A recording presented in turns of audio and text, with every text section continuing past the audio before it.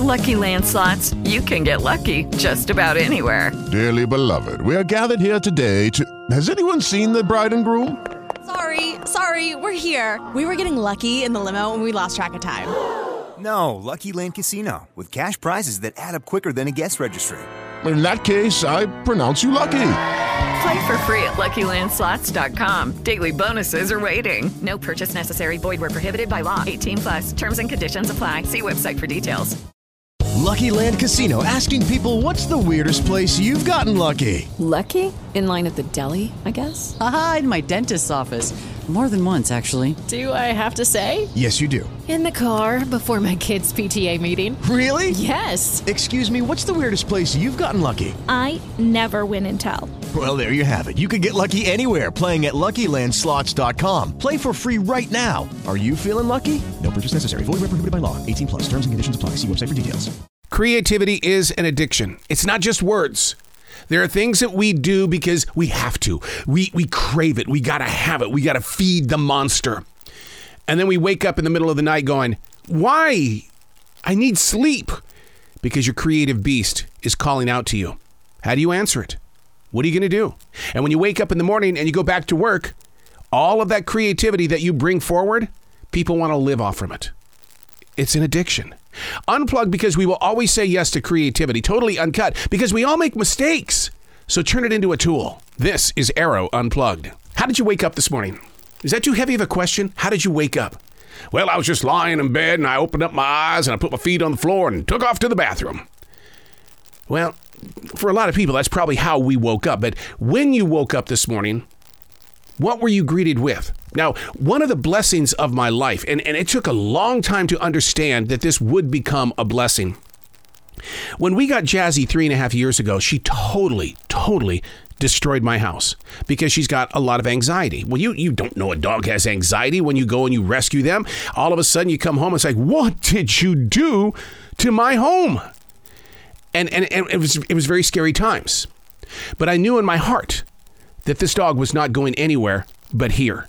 And you can rebuild your home, but you can't just keep sending things away when things of materialistic value have been damaged. So when I asked the question, how did you wake up today? I'll tell you how I woke up. Every morning, this disaster artist dog that I used to call her greets me with kisses. Every morning. It's like my eyes open and she's right there giving me that soft little kiss on the cheek. And it's like, wow, that right there is the first step of a brand new beginning. And that's how I carry things forward, because she is always unconditionally there. So I ask, how did you wake up this morning? Do you even pay attention to everything that's moving around you? Don't always look at the negative. Look at something extremely positive. Remember, winning is a choice. Hey, it's Arrow. This is the choice. This is what I was writing while the sun was waking up on a brilliant new day. A growing thunderstorm is what greeted me also this morning. I could hear it outside my writing window. Nature on the move. It's a path that's nearly predicted by man's digital devices. Now, let's put focus on the human emotion. What if there was one of these digital devices that could help you study your emotional connections? Kind of predict it like the weather forecasts. Would we run from the truth, hide from the cure? And then I got to ask the question, why? Because of the actions and reactions of the past 18 months, science is currently looking into a gel-like device that'll be able to flow through your body.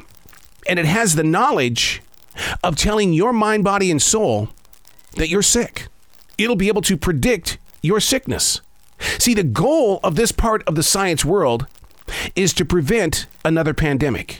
In other words, they're going to create an alert system that'll be connected to other portable devices, and you'll be able to predict it just like the weather. Would you allow science to put this inside of you?